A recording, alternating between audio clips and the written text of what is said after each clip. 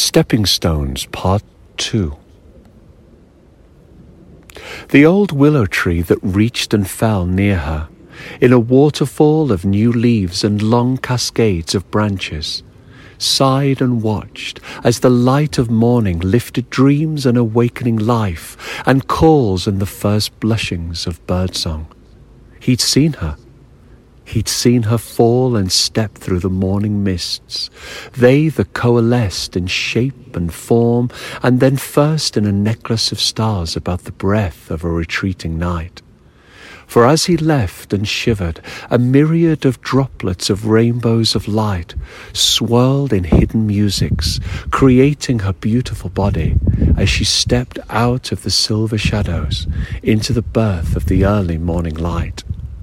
And he heard her sing, her voice at once as dark and as rich and as deep as golden honey, of oak and maple sap, of the finest draughts of blossoming richness, of the first thaws of earth after the snow has gone, and the rich wood melodies of the flooding skies of springtime blue, those that run in chasing rivulets across the fresh green meadows of spring.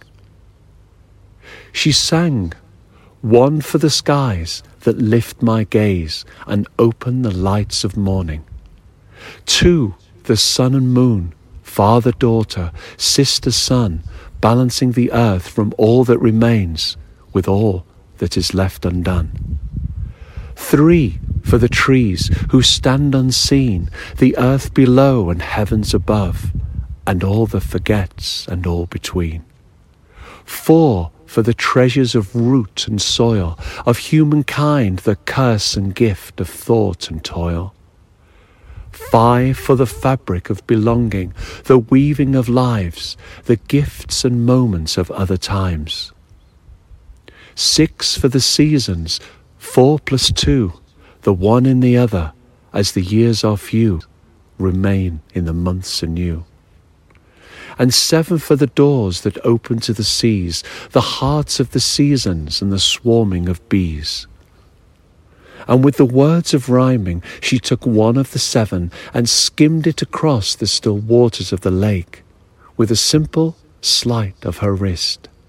On the 7th each stone held and paused, creating a stepping stones, a causeway of slightly ascending stirs, of smooth green and silver, stones across the mirror of skies, across the water's edge.